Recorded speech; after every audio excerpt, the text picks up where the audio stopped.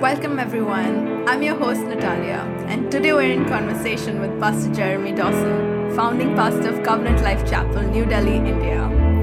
This podcast is going to help you set your faith on a rock to strengthen the inner man and deepening convictions. If you'd like to be a part of this, there are two ways. One, you could like, share, and subscribe. Secondly, you could send in questions because we'd love to wrap our podcast around your queries.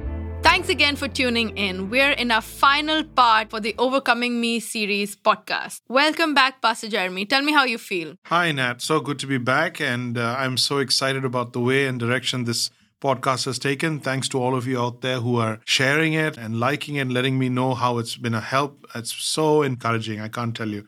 And thank you once again, Nat, for the effort and the team that has put in the effort into this podcast. I'm sure it's going to be a blessing. Looking forward to today and what we have in store for our conversation. Love gives you grit. That's what you spoke about this Sunday. Can you expand a little bit more? You did give us a few synonyms, but grit with some examples. When we began to talk about love in the beginning of the series itself, one of the things we wanted to understand, embrace, come to terms with, was the fact that we are not the authors of love. We are not the source of love. It has to be given to us. It's external. It is the love of God that gives us God's understanding, God's strength, God's wisdom, and also now today we're talking about God's grit, God's ability to hang in there, like the way He's been faithful with us. So I would put those two together.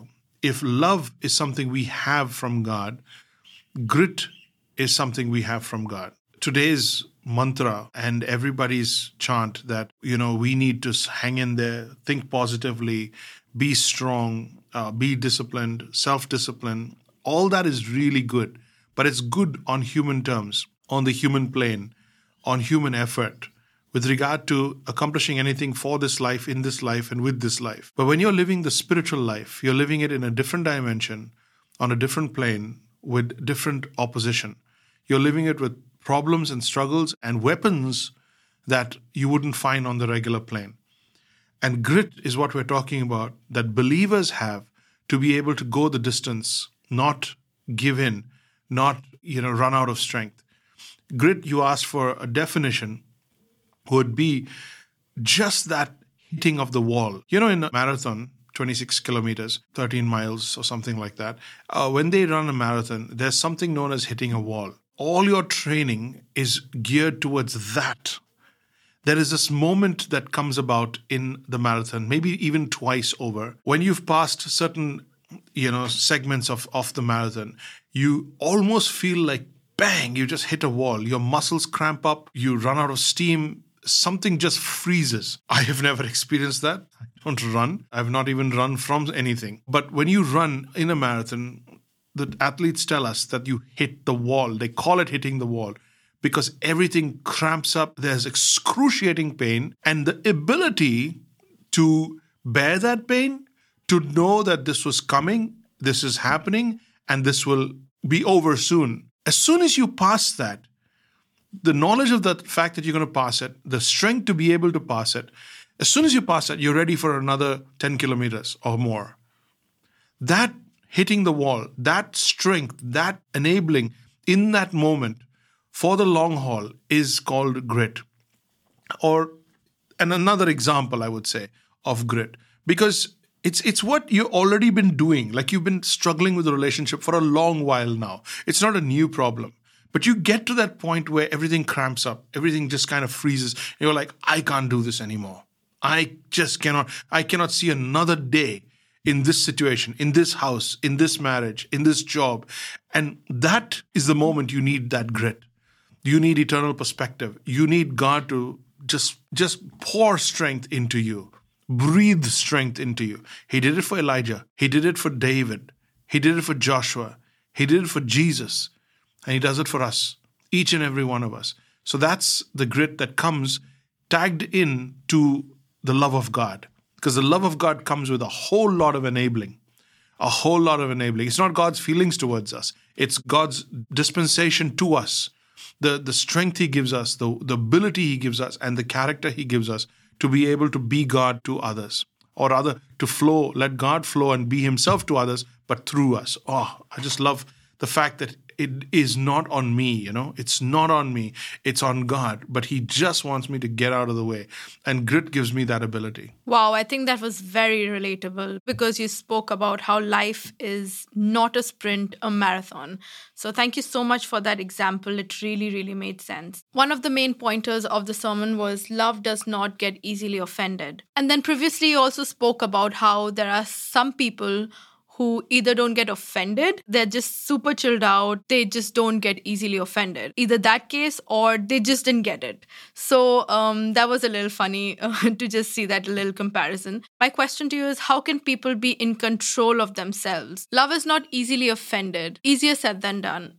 How can people be in control of this? How to not be offended? Because it's so easy to be offended. Isn't that what life is all about for us? I mean, every day, that's what we're dealing with. The offense of traffic, the offense of smells, and just an assault of characters and characteristics around us. Whether you're on the metro and the bus, you're just always dealing with that. Then there's relationships and conversations. Day starts off with something that you're just dealing with. And it takes you up to the midday to kind of get over what mom said or what somebody else said, and you just, it affects you. It does really become the main thing, the main challenge we do in our daily life, overcoming offense. Like you said, it's easier said than done. What a glib way. It's just stated there in the scriptures. It says, love is not easily offended.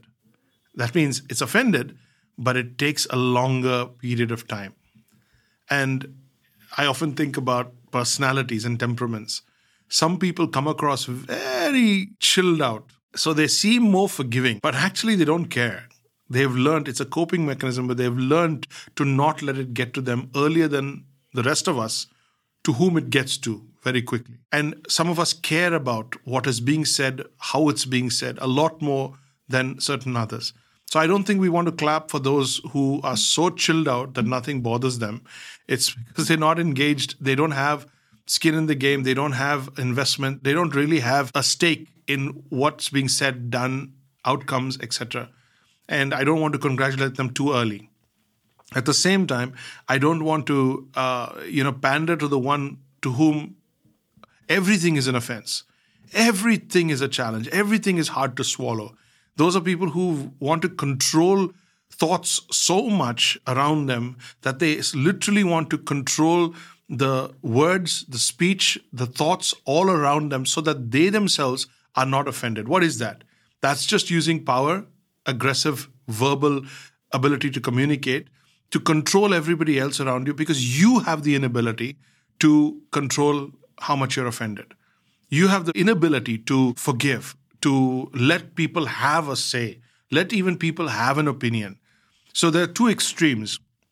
And of course, none of us really fall into one of the two extremes 100%, where one day we're here, one day we're there, most days we're in the middle. But that's the reality of it. On one side, I don't care. Well, that's a coping mechanism, because that way you won't get offended. But then you don't care about anything anyway. On the other side, you really care about not getting offended. So you control every thought and word around you to the point where you are not, or so that you are not offended. Well, even God doesn't do that. God has the right and God has the ability to be offended, but God doesn't do that. Imagine the prayers that go up every day.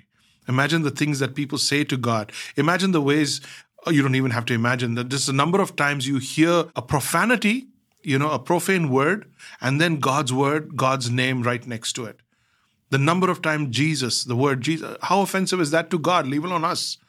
Leave alone us who believe and love Jesus. How offensive is that to God? So when we talk about grit or when we talk about offense, that is one of the things you really want to get on top of. If you can master not the art of you not being offended or not caring, the two extremes, but if you can master the art of allowing God to deal with what's coming your way. I'm going to say that again. Allowing God to deal with what's coming your way. Use Him as a pop filter. Use Him as someone who's in front of you, and when something's coming through you, it bounces off God. And when it comes to you, it's already filtered through the love and the forgiveness that God has offered. It's like God is playing Chinese whispers and He's in between you and somebody else. And that somebody says says something that's offensive to you, and God says, okay, what I'm going to tell you that she said is really offensive, but just remember that, I have forgiven her and you got to forgive her as well. Or this is why she's saying it, or this is why the situation or the perspective from which it's coming. And he kind of gives you that wisdom. He hits pause so that you actually receive it, and then he tells you what that person says, right? That's my example. When he does that as that filter in front of you where he allows everything that's coming your way to come through God. How do you deal with being offended from morning till night? Whether it's the traffic, whether it's the filth on the roads, whether it's the difficult people, whether it's characters you have to deal with, work with, collate with, no matter what, you put God first. You put him ahead of you. And he takes the heat, he takes the brunt, he takes the impact. And by the time it comes to you, you're okay. Because it comes with God's ability. When he says something offensive, God relays that to you with the ability to take it, bear with it, think through it, rise above it. I hope you're getting what I'm saying, everybody. Instead of spending my life, my energy, trying to create this callousness around my heart, trying to create a protective grid around my heart, trying to brace myself and be defensive and be ready for something that's offensive that's coming my way. Because it's going to come. That's a no-brainer. But when it comes, rather than you being the filter, the defense, let God be that. And when it comes through him, when it comes through Christ, it comes not just filtered that I don't take it personally. It comes along with the grace and the enabling to even deal with it. This is a skill a believer learns. There are times when you have to learn how you are positioned in God.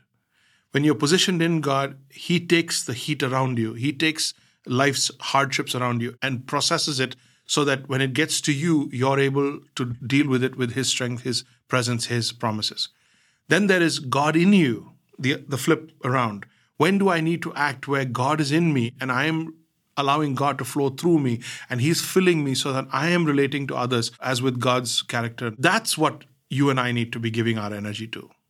I hope that helps. Yeah, that was really, really helpful because we do live in this world and we have to interact with people and things and all. We're not really called into hermetism, so to speak. You just branching out from a little thing that you spoke about, a continuous conversation with God, so prayer. Is that also counted as prayer? Because a lot of times people are like, okay, finish your quiet time either in the morning or evening. But I do hear a lot of people also talking about constantly talking to God. Would that be prayer too? That is an excellent perspective. I love that. That is prayer. I mean, if there are 10 types of prayers, that's the best. That's the one that says, I want to bring God into everything. And in my breathing and in my thought, I'm constantly channeling everything back to God. I'm saying, Lord, you deal with this. I don't want to deal with this. You deal with this. I can try, but you've got it. It's like God being your invincible friend. People have invisible friends, but God's your invincible friend. He's right next to you. He's there with you, ready to strengthen you. The scripture says, I am your ever-present help in trouble. I will meet you, because wisdom will meet you in the highway. Wisdom will meet you in the crossroads. In that moment, he says, you go ahead. And in that moment, when you need to talk, I will give you the words to speak. I mean, promise after promise after promise. So that happens in the most important prayer life, which is between sunrises. You want to be able to keep talking to God throughout the day in your heart and working through, processing through what was said, what was done, how it was said, how it was done, why it was said, why it was done. And God gives wisdom. God gives enabling. God gives wisdom. God gives enabling. You wonder where peace of mind comes from. You wonder where calmness comes from. We talked about the chilled out person. He's chilled out because of a temperament. But being chilled out because somebody else is taking the heat for you constantly. You're spoken for. You're protected constantly. My invincible friend. And the conversation between you and that friend. It's amazing. And that is prayer. That's the best prayer ever. In fact, if that has been happening, all the other prayers will actually matter. Can I go on in the whole prayer thing? All the other prayers, you pray for the future, pray for, a lifelong companion, you pray for wisdom for your aged parents, you pray for how you're going to deal with them, you pray for finances and resources. All the other ones actually spawn off that everyday conversation, that every hour conversation with the Lord. So do that. I mean, that's amazing. Wow, that makes a lot of sense. One big thought for today is love keeps no record of wrongs. You mentioned that how we latch an emotion to a memory most of the time. How do you think we can change that? Because a lot of times when people go through hurtful, painful things, they feel that pain years later too. You did say we'll talk a little bit about that in the podcast. We'd love to know more about it. Well, that's scripture. Love keeps no record of wrongs. It doesn't say you don't keep any record of wrongs. You do, but love doesn't. So when love, grit, what comes from God is given to us, when we have love, it releases us, it frees us from the need to keep track, to keep count, to keep score. It releases us. Do you know why we keep score? You know why we keep count? Is because we have limited patience. We call it budgeting. We have limited patience. We have limited endurance. We know we cannot go too long with this one guy, with this one way of talking, with this situation or whatever. We know that we are limited. So we look at our limited amount of, let's say, grace or our limited amount of patience with a child or with a colleague or with incompetence or whatever. And we start counting how many offenses will wear me down. It'll wear me out. And then you come to the end and you're like, I've run out of patience. I've run out of grace. I can't do this anymore.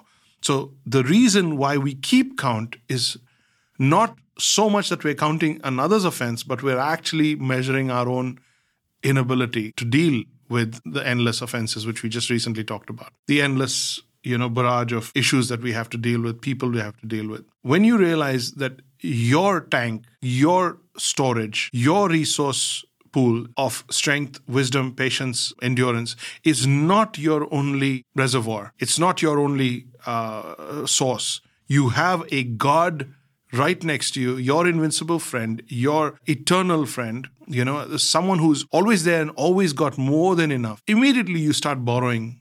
Borrowing becomes using. Using becomes owning. And then you're like, okay, I'll leave mine. Let me just switch tanks. Let me just switch cylinders and let me operate in the Spirit. That's what it's all about. I operate in the Spirit. And now I begin to see that God's resources are endless. God's energy is endless. God's enabling is endless. And then I begin to switch to that. So coming back to your question, here's where God's powerful, miraculous work goes to work. First, you got me budgeting my patience out. That's why I keep count. Now, God gives me an endless supply of patience, endless supply of endurance. So now I don't need to keep count. Get it? So love doesn't keep count because it's endless. It never ends. It's perennial. Now, when God gives that to me, it comes with healing. It comes with healing. So imagine the things that you have been deeply offended about. Your younger years, your formative years, your teenage years, your identity-forming years. Imagine the years where people stole from you, took you for granted, or robbed of you in your self-worth. In whatever way, things that you blame are the reasons you are the way you are or do the things you do. God gives you the ability to forgive with the love that He gives you, with the grit that He gives you. He gives you the ability to forgive. When you have forgiven that, and by the way, my friends, you don't forgive a sin. You forgive sinfulness.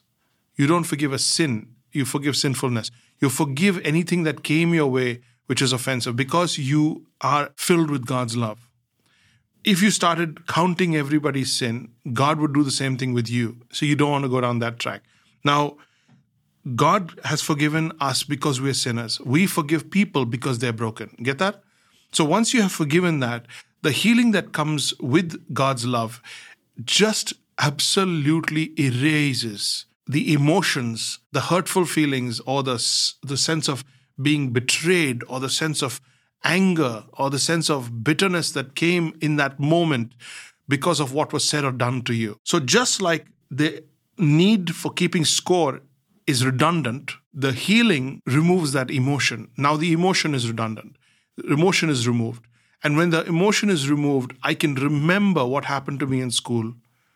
I can remember what happened to me in my youth while I was a kid, but it doesn't hurt that much. It doesn't hurt. In fact, it doesn't hurt at all after a period of time. And when it doesn't hurt, then again, I don't feel I need to keep count. Because what you did to me last time doesn't hurt anymore. What I endured last time, I'm not relating to you now on the basis of what you have been to me before. what you've done to me before. It's not piling up. It's a new day. It's a new relationship. It's a new chapter. The sun has risen, new morning mercies. I'm good to go. I can start afresh day after day after day with the very people who contributed to that pain in the past, because the emotions have been released. So, number one, I'm freed from the limitation of my patience and my endurance. So I don't need to keep score. And number two, I'm freed from my emotions from the past. So I don't need to keep score. And that is why love doesn't keep score. Wow, that was quite insightful. And with that thought today, we end the podcast. Thank you once again, everyone, for tuning in. If this series has been helpful, please take it forward and share with at least 2 or 3 people you thought about during this podcast. Like, share, subscribe, send it to someone. You can email us at pstjeremy@gmail.com with any questions or comments. We'd love to hear from what you got out of it. And we'll see you next time.